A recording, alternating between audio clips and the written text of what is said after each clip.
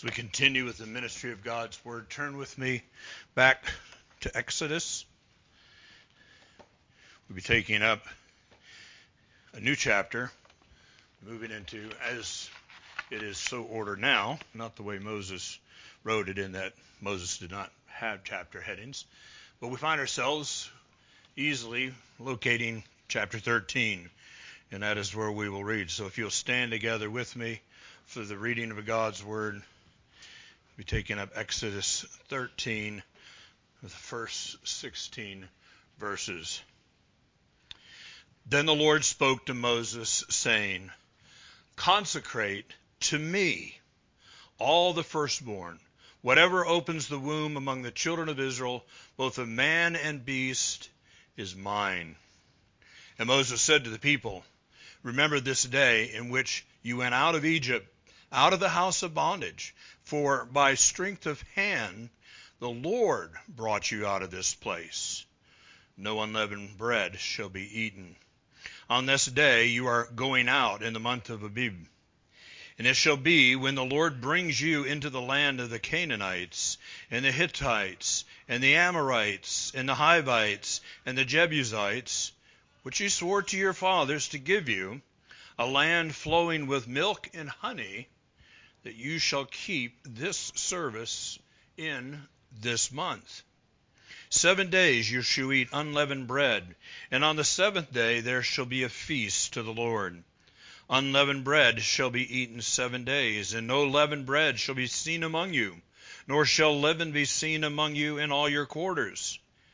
And you shall tell your son in that day, saying, This is done because of what the Lord did for me when I came up from Egypt. And it shall be a sign, as a sign to you on your hand, and as a memorial between your eyes, that the Lord's law may be in your mouth. For with a strong hand the Lord has brought you out of Egypt. You shall therefore keep this ordinance in its season from year to year. And it shall be, when the Lord brings you into the land of the Canaanites, as he swore to you, and your father, and swore to you and your fathers, and gives it to you, that you shall set apart to the Lord all that open the womb, that is, every firstborn which comes from an animal which you have, or the males shall be to the Lord's. But every firstborn of donkey you shall redeem with a lamb. And if you will not redeem it, then you shall break its neck. And all the firstborn of man among your sons you shall redeem. So it shall be, when your son asks you in time to come, saying, What is this? That you shall say to him, By strength of the hand of the Lord brought us out of Egypt, out of the house of bondage. And it came to pass, when Pharaoh was stubborn about letting us go, that the Lord killed all the firstborn in the land of Egypt, both the firstborn of man and the firstborn of beast. Therefore I sacrifice to the Lord all males that open the womb, but all the firstborn of my sons I redeem. It shall be as a sign on your hand, and as frontlets between your eyes, for by strength of hand the Lord brought us out of Egypt. Thus far, the word of our God. Let us pray. O Lord our God, as we are here before you to continue in our worship, we come in a yieldedness. We come worshipfully and humbly under your word. Father, we pray that as that which you have appointed, the preaching of the word, through even a sinful man, that you would manifest your glory, that your spirit would be at work in your vessel to proclaim truth with clarity, that your spirit would be at work in each of our hearts, that you would give us ears and to hear, eyes to see, a heart of understanding, that we might take hold of the truths that are in this passage, and that you would imprint upon our hearts the truth that we should go forth and live by. Lord, be glorified in our midst, we pray. May Christ be magnified, we pray in Jesus' name. Amen. You may be seated.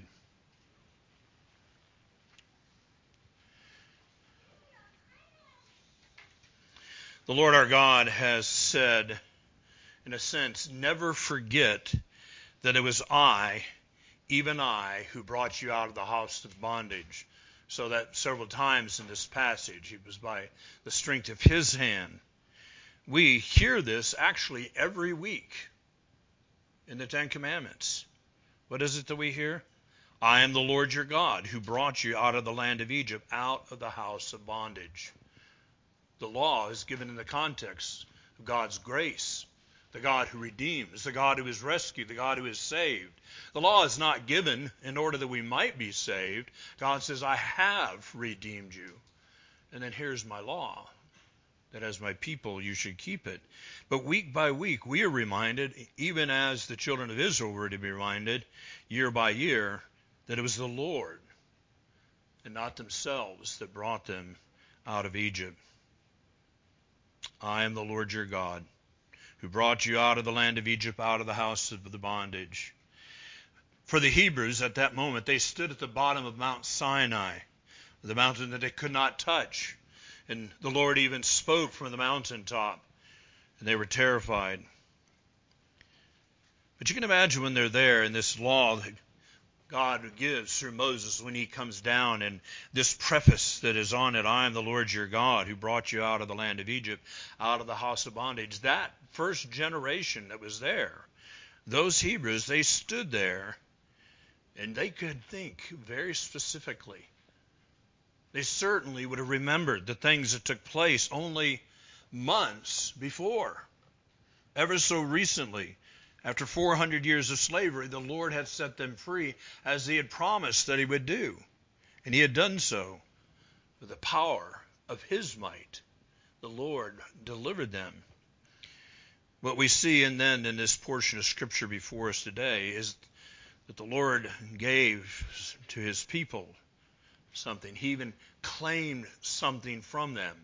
It's interesting how what we have before here is God is giving to his people, and he's making a claim upon his people. He wants them to remember to do three things. He's giving them reminders of how it was that he delivered them. And he makes a claim that they're to do these things. But he's giving them in that claim constant reminders, year by year, that they would know that it was the Lord who delivered them and not themselves. It was very important that they never forget what he had done for them and how he had done it. Some of the things that we see in here, very specifically tied to the 10th commandment. The 10th plague, when the Lord broke Pharaoh. And he finally says, go. Not only say go, he drove them out of the land with the death of the firstborn in his house and throughout Egypt. And so then the Lord, in this passage, we see he claims for himself the firstborn male child from every household. And he also then required the firstborn of their livestock, the male that opened the womb.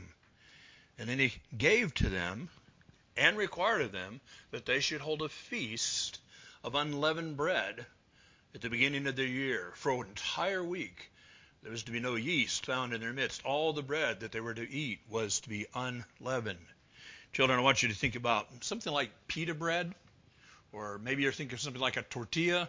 It's a flat bread. It doesn't rise. This is what this unleavened bread is. That might be helpful as we go forward. You think of it in that sort of sense. What does this have to do with us? We also are a people who forget. We forget so readily. I'm not talking about those of us who've got gray on our head. We have a different forgetfulness that comes with the age of years, but we just as sinful people, we forget. The effects of sin on us, what we call the noetic effects of the fall, affect all of our being, and our memory is something that is affected. We are forgetful of things. Sometimes you might have heard your parents, children, they come into the kitchen, they go like, what did I come in here for? Yeah, they don't remember. We're reminded, even in all that, we're sinners. And so God knows what we are and that we need to be reminded. And so the Lord gave to his people these reminders. He gives us things to help us remember what's important. The most important things. In our service of worship week by week, we have things that are here by the Lord's appointment. They're elements given by God to us in our worship to remind us, lest we forget. We think of the Lord's table set before us.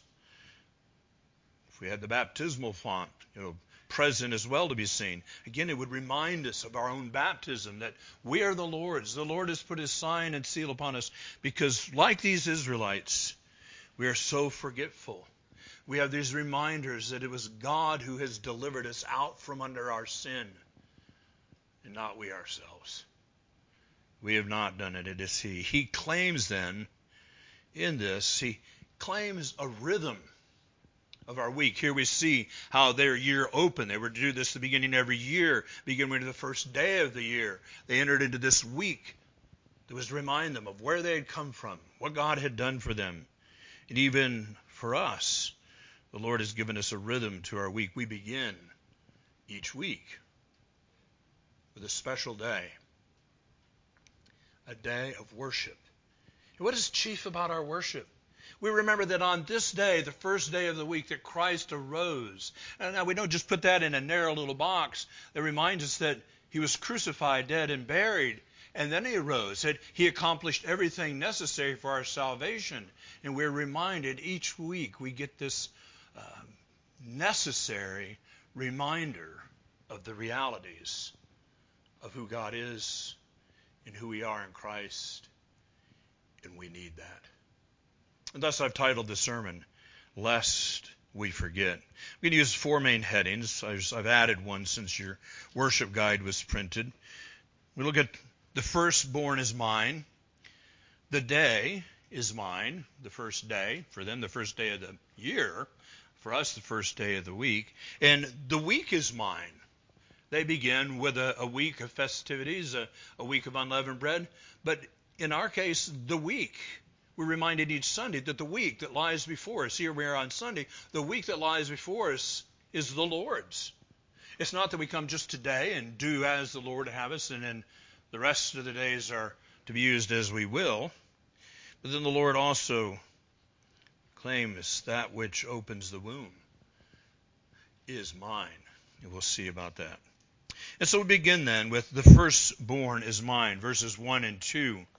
We read, Then the Lord spoke to Moses, saying, Consecrate to me all the firstborn, whatever opens the womb among the children of Israel, both of man and beast is mine. Now see, there's this typical Hebrew a way of telling a story. There's this overall statement, and then as we see, we'll see very specific parts of the child, the male child, and then later of the animals. But this is the main principle. The Lord is saying, the firstborn is mine. And we're going to focus initially on the firstborn of mankind. And we'll come to it some more again in a little bit. At this point in the record of Exodus, the Lord has brought the children of Israel out. Back in verse 37, we read, Then the children of Israel journeyed from Ramses, that's in Egypt, to Succoth. They've gone out. They've left. The promise has taken place. The Lord has delivered them. They have been set free. They are no longer slaves in Egypt. They've been delivered. The Lord has brought this about by 9 mighty plagues. And remember how Pharaoh hardened his heart, and then the Lord hardened his heart. Pharaoh, in his mind, playing a power game that he was greater than this God of the Hebrews, that he was a true sovereign in the land of Egypt. And in the end, with the 10th plague, he found out, no, there's but one sovereign. There's but one living and true God. And he was no match for that God, as even he went to his eldest son's bedroom, and there he lay, dead. God delivered them. God had displayed his superiority. The Lord has shown that he alone was sovereign over life and death. And he struck the firstborn of all the male children, but also the firstborn of all the livestock. Now we remember some of the plagues would have destroyed a lot of the livestock. There wouldn't have been that much livestock, but whatever firstborn there were, they too were struck. And yet, the Lord had protected the firstborn males throughout all of Israel. We saw this distinction with other plagues, didn't we? Think particularly the darkness. When Egypt was in a darkness so dark that they dared not even move around, it was completely light in the land of Goshen. When God brought the plague upon the livestock, Israel's livestock was exempted. God's been making a distinction between his people and those who are of Egypt. And in this last plague, the Lord has preserved the firstborn, all those who were in the house where there was blood on the doorpost and on the lintel, the blood of the lamb who was sacrificed, who was a substitute. In the place of the death of the firstborn, that animal died. And you see this principle pointing forward to the Lord Jesus Christ, who by his blood saves others. But here, very much so, with this 10th plague, God preserved the firstborn sons of every house in Egypt. And so now the Lord commands, consecrate to me all the firstborn throughout all the ages to come. He says this is an enduring command. Every firstborn male is mine. This was so that Israel would not forget the great favor that God had shown them in the night when the destroyer went throughout all the land. And he commands them then to set apart, that is to sanctify, to treat as different. And we're going to hear more. Just briefly to say later on, God having said that the firstborn are his, then God selects the tribe of Levi to be the priests that serve before him, and every member of the tribe of Levi then stands, as it were, in place for the firstborn in every household, so that they would serve and those would go on. But this was a constant reminder, and even every time a firstborn opens the womb, a firstborn male, the Lord has sovereign rights. Now think about this. As creator, he has all the rights to all the earth, to all that are on the earth. He has every right over every single human being that lives on the face of the earth today. Christ, because he's the victorious and risen Savior, God the Father has given to him the nations to do with as he will. Think about that as events in the world unfold. Christ the King is sovereignly ruling and reigning. He has the rights as creator, as the risen Redeemer, as the God-man, to do as he will with the nations. As distressing as headlines might be, as I've told many of you, at the end of the day, I lay my head on my pillow and I go to sleep with comfort knowing Christ is King. And this is something that God wanted Israel to remember, that on that night when the destroyer went throughout the land, their firstborn sons were protected. And so he claims this right not only as the creator, but as their Redeemer. He has redeemed them out of Egypt because he destroyed the firstborn male throughout all of Egypt, and therefore the arrogance and of Pharaoh is broken. Pharaoh is broken to the point that he, as we remember in the account last week, everything that Moses, actually God through Moses had commanded, Pharaoh says, go with your livestock, go with your families, take your children, go. Get out of the land. He drove them out. So great was the redemption that God has accomplished. The Lord had protected, though, the firstborn of Israel. And so God wants every Hebrew parent to remember that they have no rights to claim for themselves for their child. It was God who preserved. And before a Hebrew parent could even think of a firstborn male as the child in their household, he had a responsibility to make a sacrifice, to bring a sacrifice to the Lord. You look at verses 11 and 12. And it shall be when the Lord brings you into the land of Canaan, as he swore to you and to your fathers to give to you, that you shall set apart to the Lord all that open the womb. That is, every firstborn that comes from the animals which you have, and the males shall be the Lord's. And we'll look at that a little more further. So lest they forget, God's saying not only right now, but when I bring you into the land, this is an enduring requirement. The firstborn male is mine, so that you never forget the way in which you were redeemed out of Egypt. There was a sacrifice of a lamb. Well, then many of you are thinking right now, how are we redeemed? It's not by a furry little woolly creature. That furry little woolly creature points to the Lamb of God, even the Son of God who came into the world to save sinners. That it is his shed blood that redeems us. It is what Christ says. Christ's righteousness speaks on our behalf. Christ's sacrifice, the suffering that he underwent on the cross, receiving the wrath of God for the sins of his people. Therefore, we are a redeemed people. Without the cross, we're not redeemed. Even as if they had failed to put the blood on their doors, the first male in that child, the firstborn male in that house, would have died. And we're reminded week by week as we come to the Lord's Supper, and certainly through the preaching of the Word.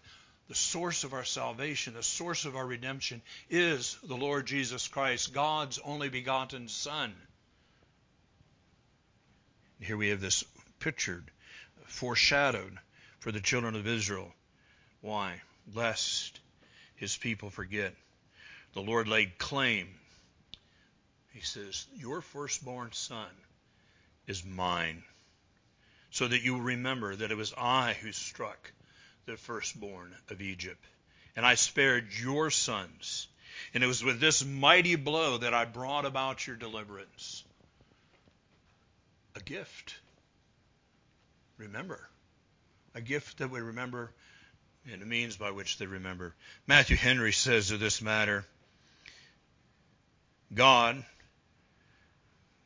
I love Matthew Henry's language here, God who is the first and best. That's so true. God who is the first and best should have the first and best. And to him we should resign that which is most dear to us and most valuable. The firstborn were the joy and hope of families. That's still true today. That firstborn child. Oh, the joy that is in our household.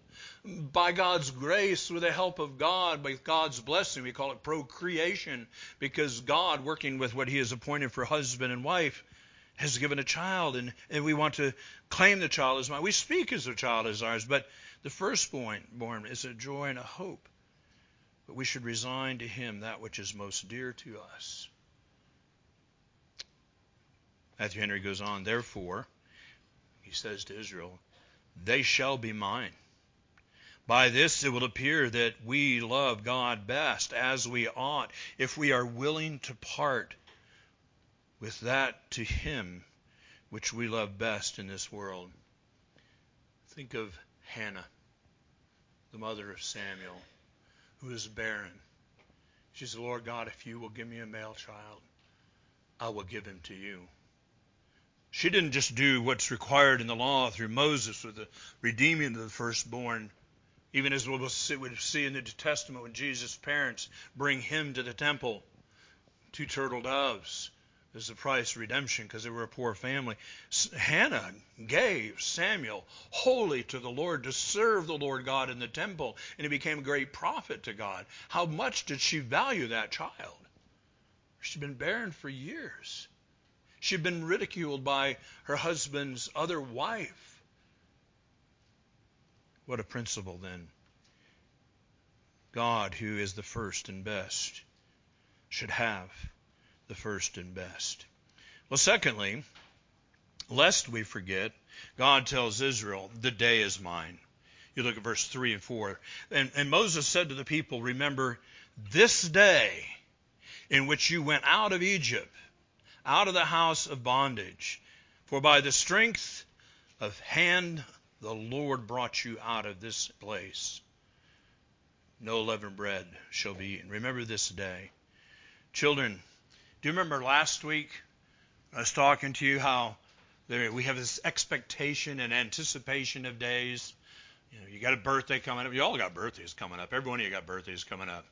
Some of you have just had them, but you may already be thinking about that next birthday. You may be already counting it down. We're looking forward to those days. Or perhaps you're looking forward to Christmas or the start of a special trip, a vacation or something. We get excited about special days, and we look forward to them, and we mark them, and we remember them.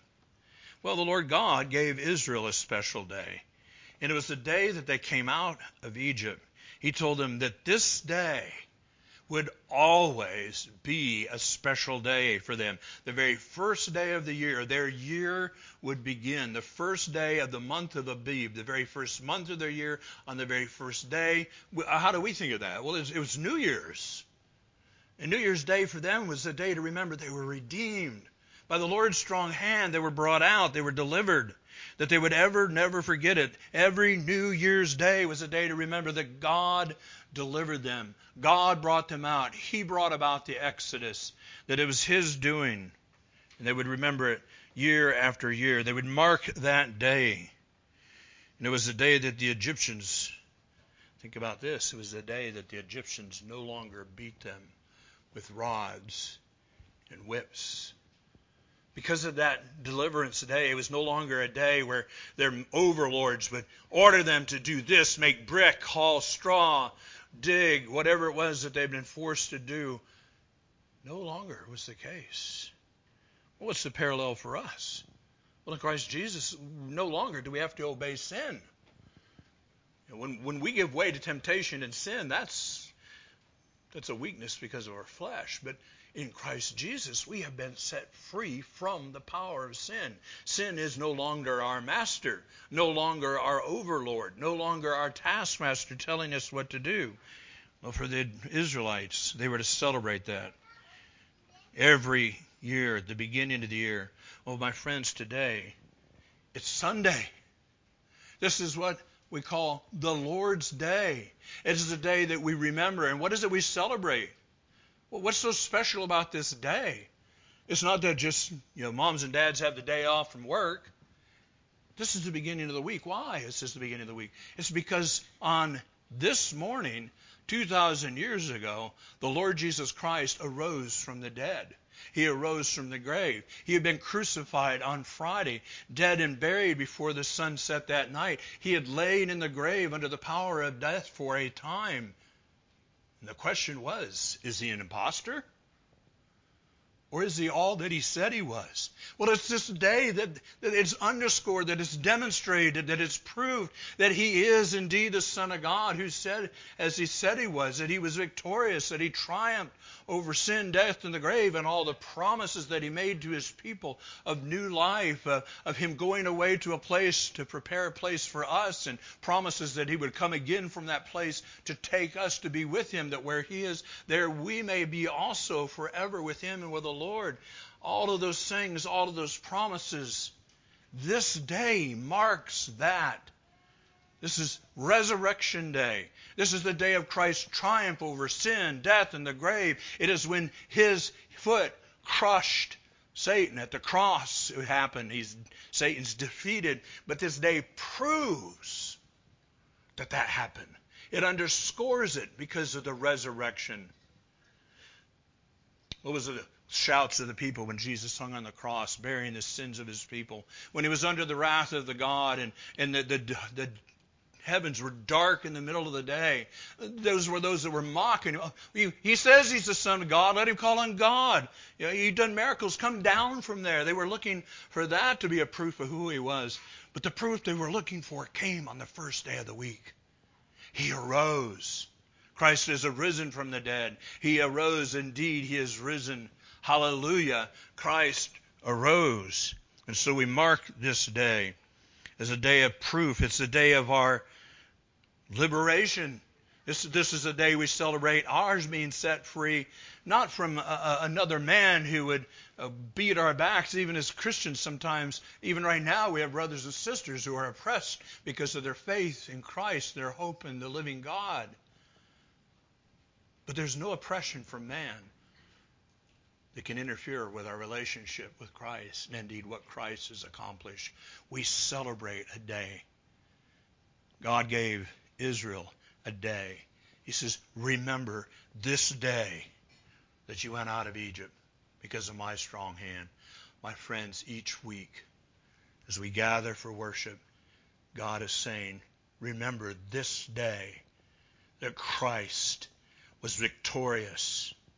And because he was victorious, he is risen, ascended to the right hand of the Father. He is ruling and reigning. Indeed, every square inch of the vastness of the universe, Christ says, this is mine to rule and to reign. As the Son of God, he always ruled and reigned over that with the Father and the Holy Spirit, one of the persons of the Trinity. But now, as the God-man in our humanity, victorious in our humanity, to save us in our humanity from our sins, he is seated at the right hand of the Father, and the Father has given it to him to reign over all things. That means everything. Your life, the nations. But he is triumphant over your sin. Jesus has set us free. And he's given us this day so that every week we will remember. You wake up Sunday morning, is there something of a joy with your heart? It's like, this is the Lord's day. Perhaps even Saturday night it should be that we're thinking about, tomorrow's the Lord's day. I want to be ready for that. We can get things in order. I think about what I'm going to wear. Plan out the breakfast, everything as much as we're married, because we're going together with God's people. We are coming together as God's people. The Lord's house. We're not coming to the Lord's house. It's just a building. We're the Lord's house. We're coming together as a people redeemed of the Lord to gather together, to sing together, to worship together, to fellowship one with another, to hear the word preached, to see the word portrayed in the supper on the first day of the week. Lest we forget. We forget so readily. I know there's some Sundays, perhaps I could say, there's some Sundays I don't come with the greatest expectations or joyfulness that I should. Some days we come and might be discouraged or downcast. Maybe even find ourselves extremely disappointed with how obedient we've been in the past week. But then we come together on this day. And we are reminded, Christ is risen. My sins are washed away.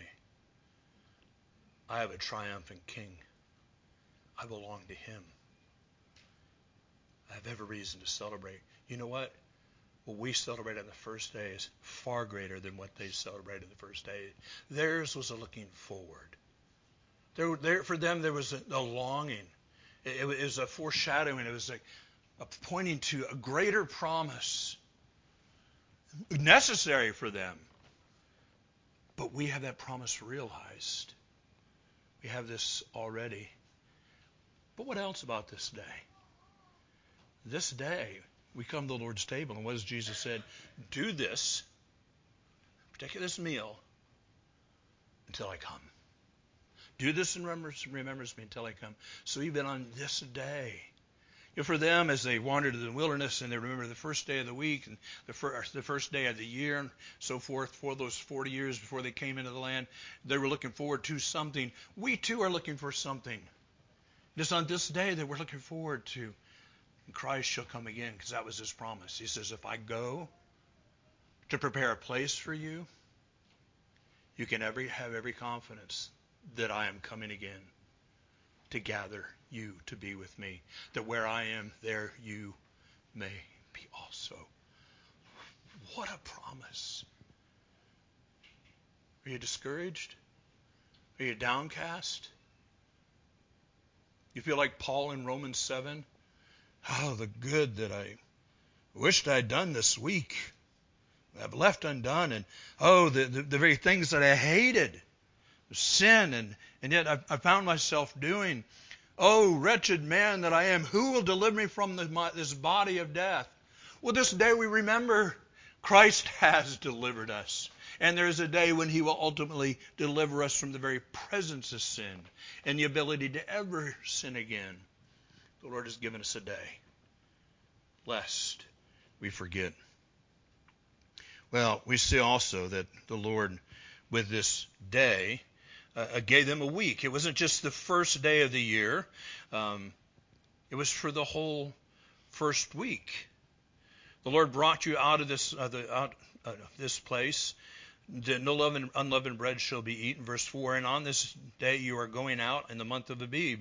And it shall be when the Lord brings you into the land of the Canaanite, the Hittite, the Amorites, the Hivites, and the Jebusites, which he swore to your fathers to give it to you, a land flowing with milk and honey, that you shall keep this service in this month, the month of Abib.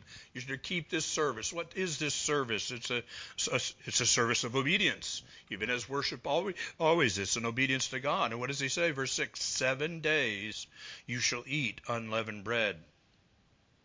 And then on the seventh day you shall have a feast to the Lord.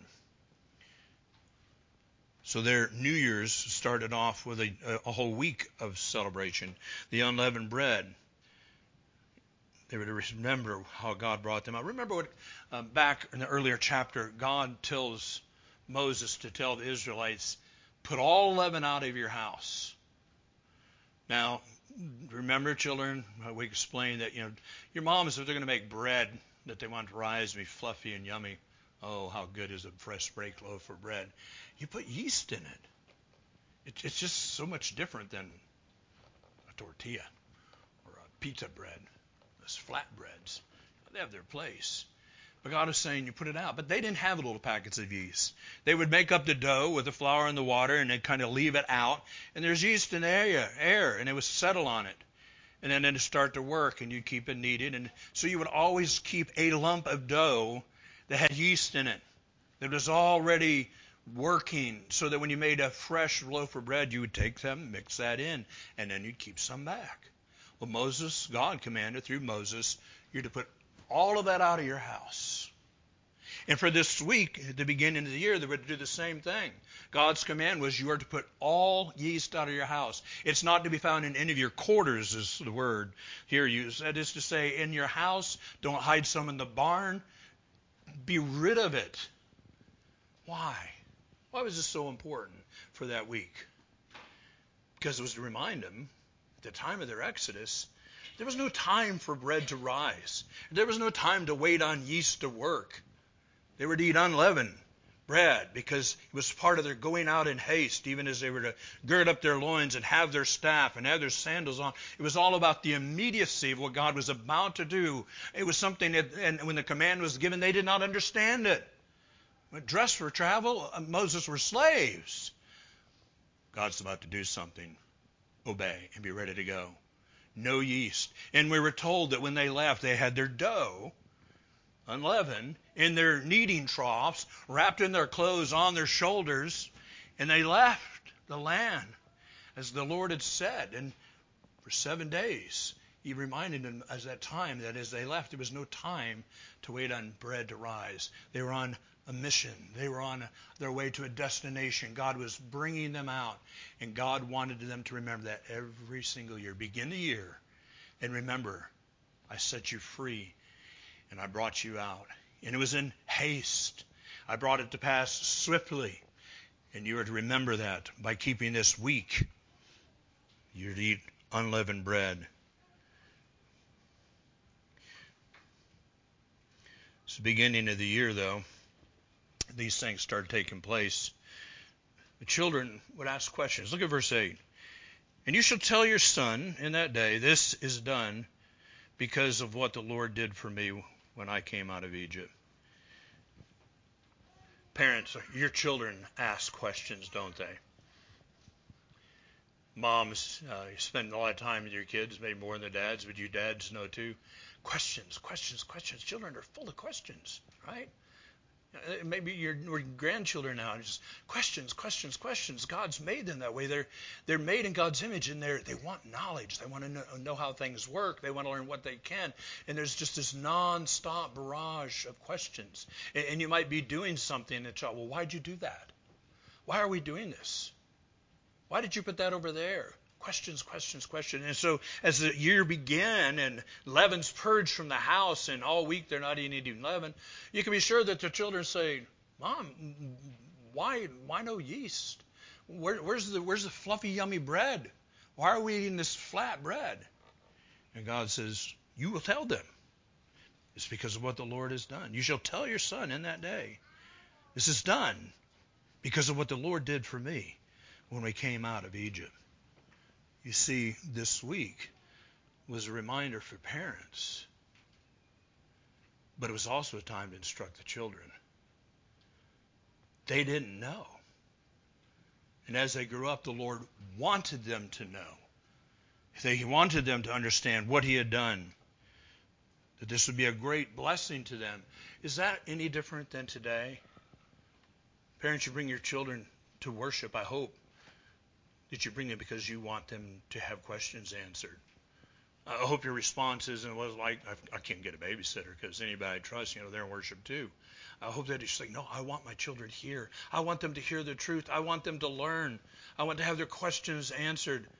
And even as you go home, I'm hoping you're talking about something might be said in this sermon. Our children aren't in sermon discussion. They're in CE, and they're being taught there. And I imagine you CE teachers will say, yeah, they have lots of questions. But on the way home, they're asking questions.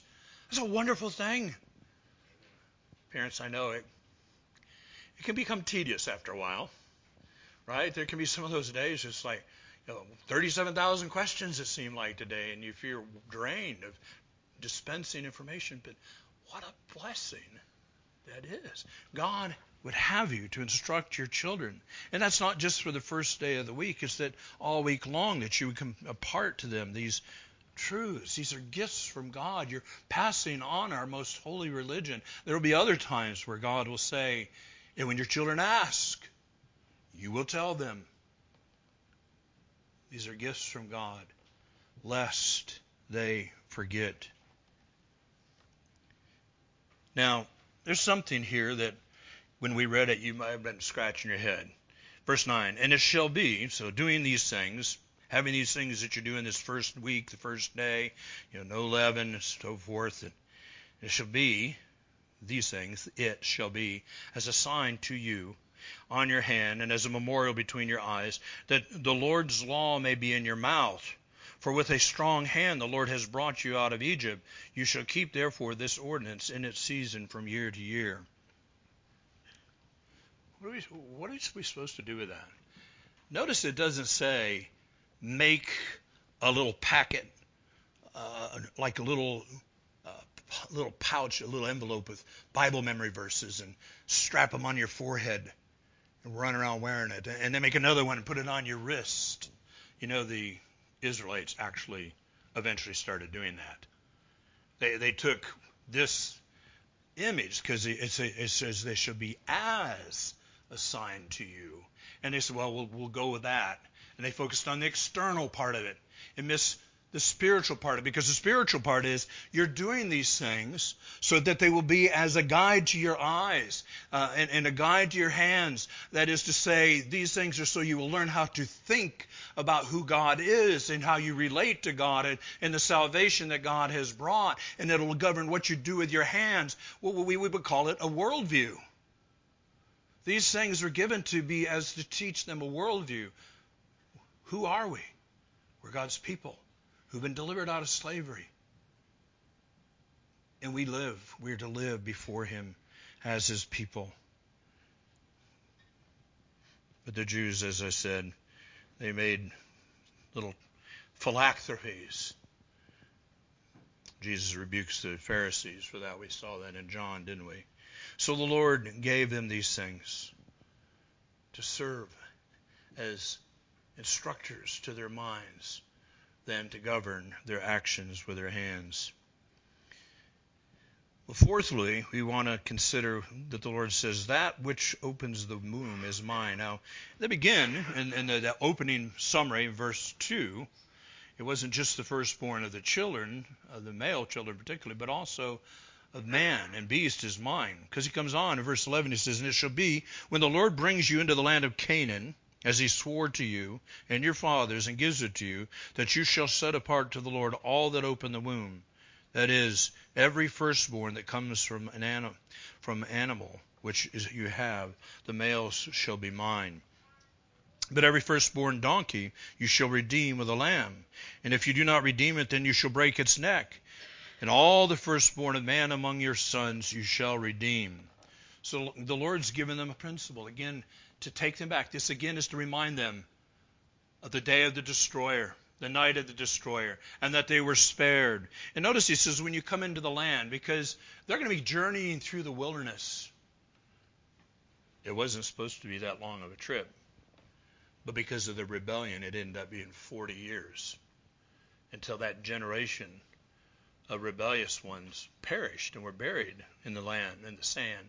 They never made it into the promised land, but God's given them a principle, yet another gift, the law of the firstborn. And God now expands it to include the livestock. Every time a cow or an ewe is a female sheep, or a doe, that is a female goat, or a female donkey gives birth, the first male of any animal belongs to the Lord. And when they have the tabernacle or the temple, they were to make sacrifice. That firstborn male was to be brought to the Lord. And it's interesting when you see in the Leviticus the commandments for a sin offering or peace offering, that it was to be without spot or blemish. None of that here. It's just God said, the firstborn's mine. And you bring it and you sacrifice it. It's mine. But when it comes to a donkey, well, donkeys, they're not told yet. They're going to learn this later on. They were unclean. It was not an animal that was to be eaten.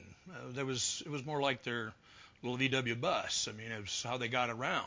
They used donkeys in useful ways. But in that case, they were to redeem it with a lamb, and then they could keep that firstborn. Or they were to break the neck, that is, to kill it, devote it to the Lord. It was his. It belonged to him. Because this was a reminder that not only did he spare the firstborn of their sons, but he spared the firstborn of their livestock. It was another lesson to remind them. And it was in perpetuity, year after year. Every firstborn male that opened the womb belonged to the Lord.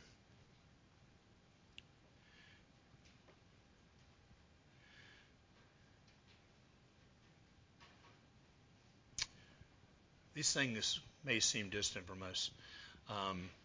I'm pretty sure some of y'all own chickens and maybe some ducks. I don't know any of you that are raising cows or sheep or goats or donkeys. And even if we did, we don't sacrifice those things to the Lord because they pointed to the one sacrifice that was satisfactory, which is the Son of God who came into the world. But is there a principle here for us? I'm pretty sure most of you are thinking, yeah, there is, because the Lord has commanded that I'm to take the first tenth of what he gave me, the first of the increase that the Lord has blessed me with, and I give it to the Lord. That grows out of this very principle. This principle reminding them of their deliverance and how their livestock was spared, which was a picture of wealth being preserved.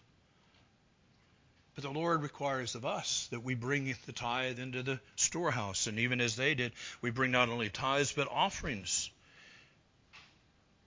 We bring them as unto the Lord, that we would be reminded that all that we have is from the hand of the Lord. Children, again, you ask questions, right? God gave you minds to think. Interesting to think about these things. Can you imagine being a little Hebrew child and you're out in the stable and a little mother sheep gives birth to a little male lamb and the father says, this belongs to the Lord. But why, Father? Because God delivered us out of Egypt. And when he did, he struck all the firstborn of the animals of the Egyptians and he spared ours. And so he requires us to do this so that we never forget what he has done in the past. My parents, what I would say to you by application, it is your responsibility and it is your great privilege to teach your children. It was given to you by God to teach them. Yes, be patient, keep instructing. Children are sponges. Read to them from the Bible. Answer their questions as best you can. And if you can't answer their question, pick up the phone and call one of our elders. See if they can't help you with the answer.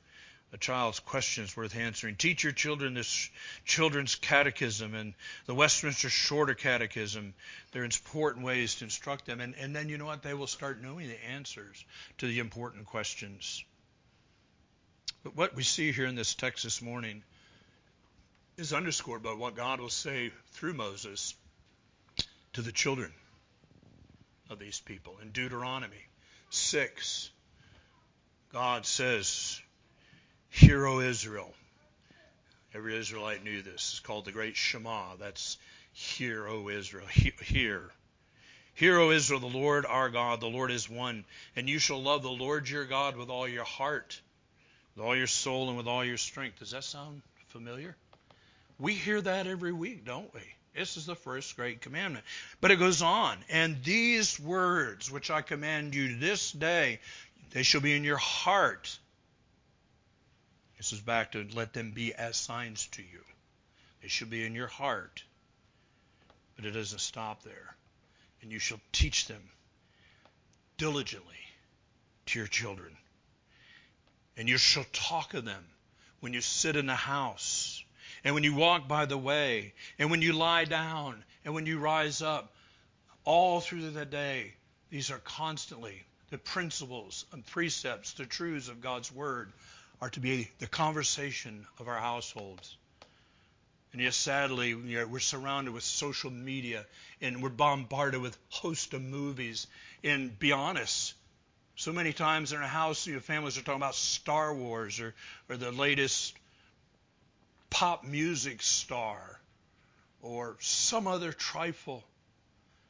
God wants our homes to be about teaching His Word, teaching His principles, passing these things on to our children.